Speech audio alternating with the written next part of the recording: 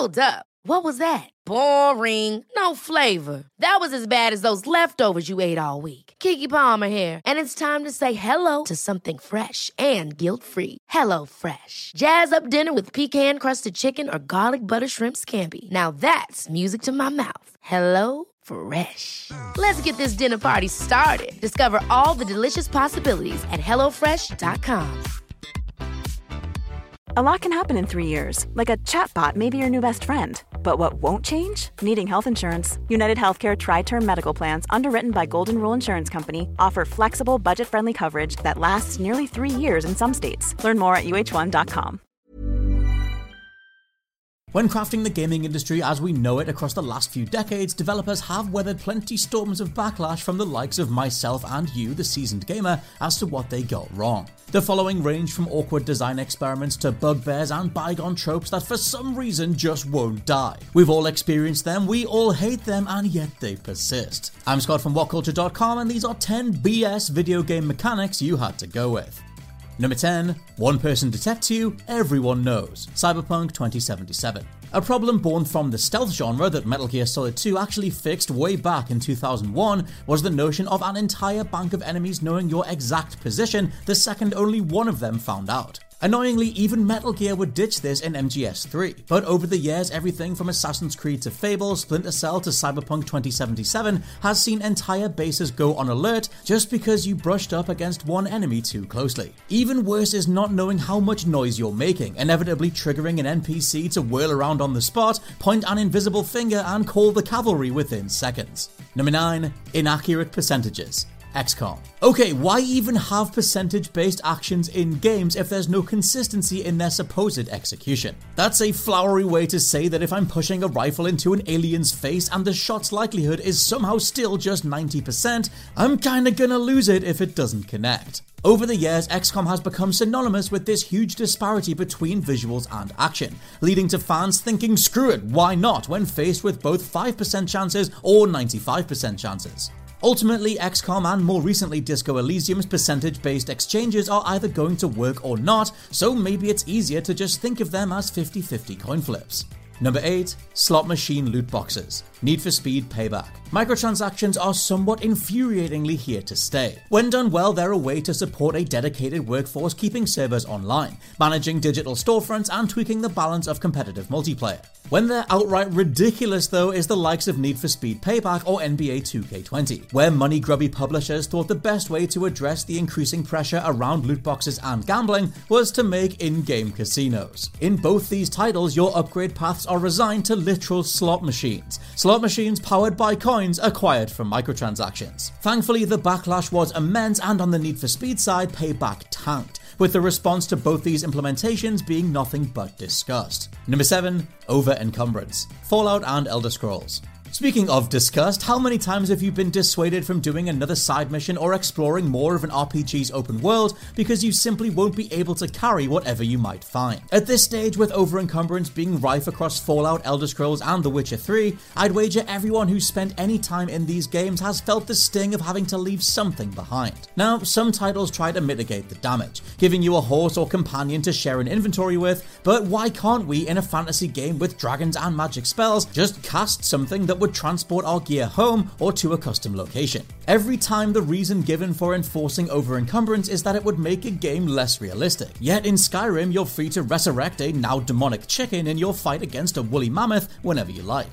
Number 6. A broken enemy detection system. Splinter Cell Pandora Tomorrow. Another awkward growing pain of the stealth genre. How to make sure you're playing efficiently and not just leaving bodies everywhere in your pursuit of the next quest marker. Well, the otherwise solid and recommendable Splinter Cell sequel Pandora Tomorrow had an idea, though it can often make you restart entire missions. See, Splinter Cell has a light meter, and as a way to, in theory, make sure you are hiding bodies effectively, Pandora Tomorrow does a background check on unconscious enemy placement and the location of the darkest areas in the level, then raises the alarm if the two don't line up. The huge problem is you could have stuffed a guy down an alleyway where no one would find him, maybe launch someone off the side of a cliff or drown them in a river, things that the scan cannot account for, and all things that still give you a red mark. 3 checks and it was back to the beginning. Something knowing that when the game does this process in between checkpoints means you could end up with a totally broken save where the only recourse is to do it all over again.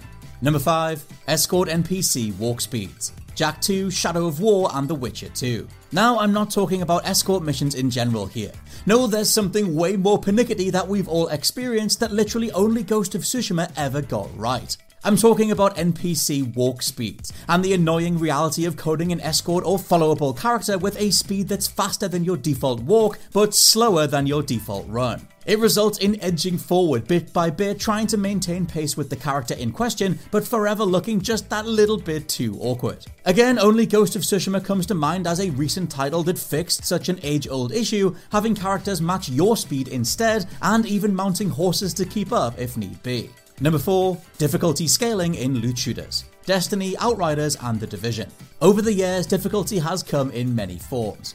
We've had increases in the number of enemies on screen if you go higher, maybe more aggressive AI or methods of flanking you in a shooter that aren't present on easy or medium. At the absolute bottom of the rung though is every looter shooter's idea of challenge. The idea of making it so random projectiles and base attacks can now one-shot you as every enemy does 10 times the damage. You'll hear optional raids and bosses referred to as challenging, but they all end up going down the same way. You deploy a tactical game mechanics based approach, but the enemy kills you in seconds simply because their level is that much higher. They didn't outsmart you and you weren't playing badly, you just hadn't put enough time in to grind out the numbers governing attack and defense. Number 3. Dying too much auto-deletes your save. Hellblade: Senua's Sacrifice. Possibly the mechanic that stopped more people checking out Hellblade in the first place, the bizarrely advertised and not actually true idea that the game would delete your entire save file if you died too much. Tying into Hellblade's powerful emotional depiction of psychosis and the titular Senua slowly being consumed by demons both literal and personal, an oily black mass would engulf more of her arm every time you died. It took until launch for the truth to come out though, that despite what Ninja Theory had been saying about the notion of Senua losing it all if you couldn't play well enough, it just wasn't true. Those who missed the memo spent far too much of Hellblade in a constant fear that they were going to lose it all, when with some clearer marketing it would have benefited everyone. Number 2. One thing at a time. Animal Crossing: New Horizons.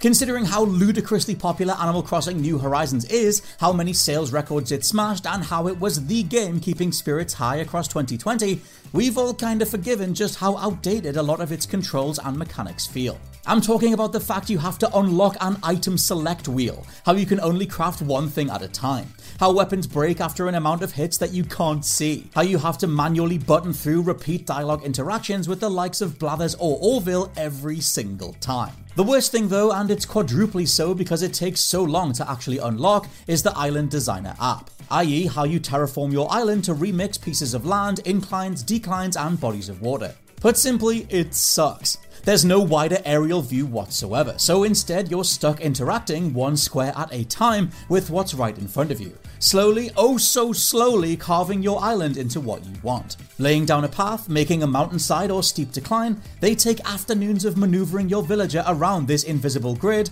committing to and deleting your progress every few minutes. Why Nintendo hasn't deployed a far more robust customization suite I'll never know, as the wider fandom is now using a homemade version from developers Rob Fickman and Carmela Diaz just to get a wider idea of what they're building. Honestly, just look at how much better this is. And number 1, Dragonrot. Sekiro: Shadows Die Twice. The video game equivalent of someone laughing at you while the game over screen is displayed, Sekiro's Dragonrot mechanic is similar to Hellblade's Armrot, but has a more demonstrable effect on in-game NPCs. Namely, they'll slowly disappear from their positions if you repeatedly die, bringing about the horrific realization that you can't complete certain quests, talk, or acquire items if you can't beat an enemy or boss. Obviously, you'll be struggling to do this anyway, as Sekiro is easily From Software's most demanding game when it comes to sheer hand-eye coordination and reaction times. Thankfully, there are eventually ways to mitigate Dragonrot, but they came after scores of players were restarting, thinking they doomed their saves altogether. When so much of Shadows Die Twice is already mashing you into a fine paste, dealing with this on top could feel like too much. Ever catch yourself eating the same flavorless dinner 3 days in a row? Dreaming of something better? Well, HelloFresh is your guilt-free dream come true, baby. It's me, Keke Palmer. Let's wake up those taste buds with hot, juicy pecan-crusted chicken or garlic butter shrimp scampi. Hello Fresh. Stop dreaming of all the delicious possibilities and dig in at HelloFresh.com. Let's get this dinner party started. Planning for your next trip? Elevate your travel style with Quince. Quince has all the jet-setting essentials you'll want for your next getaway, like European linen, premium luggage options, buttery soft Italian leather bags, and so much more. And is all priced at 50 to 80% less than similar brands. Plus, Quince only works with factories that use safe and ethical manufacturing practices. Pack your bags with high-quality essentials you'll be wearing for vacations to come with Quince. Go to quince.com/pack for free shipping and 365-day returns. Hi, I'm Daniel, founder of Pretty Litter. Cats and cat owners deserve better than any old-fashioned litter. That's why I teamed up with scientists and veterinarians to create Pretty Litter. Its innovative crystal formula has superior odor control and weighs up to 80% less than clay litter. Pretty Litter even monitors health by changing colors to help detect early signs of potential illness. It's the world's smartest kitty litter. Go to prettylitter.com and use code ACAST for 20% off your first order and a free cat toy. Terms and conditions apply. See site for details.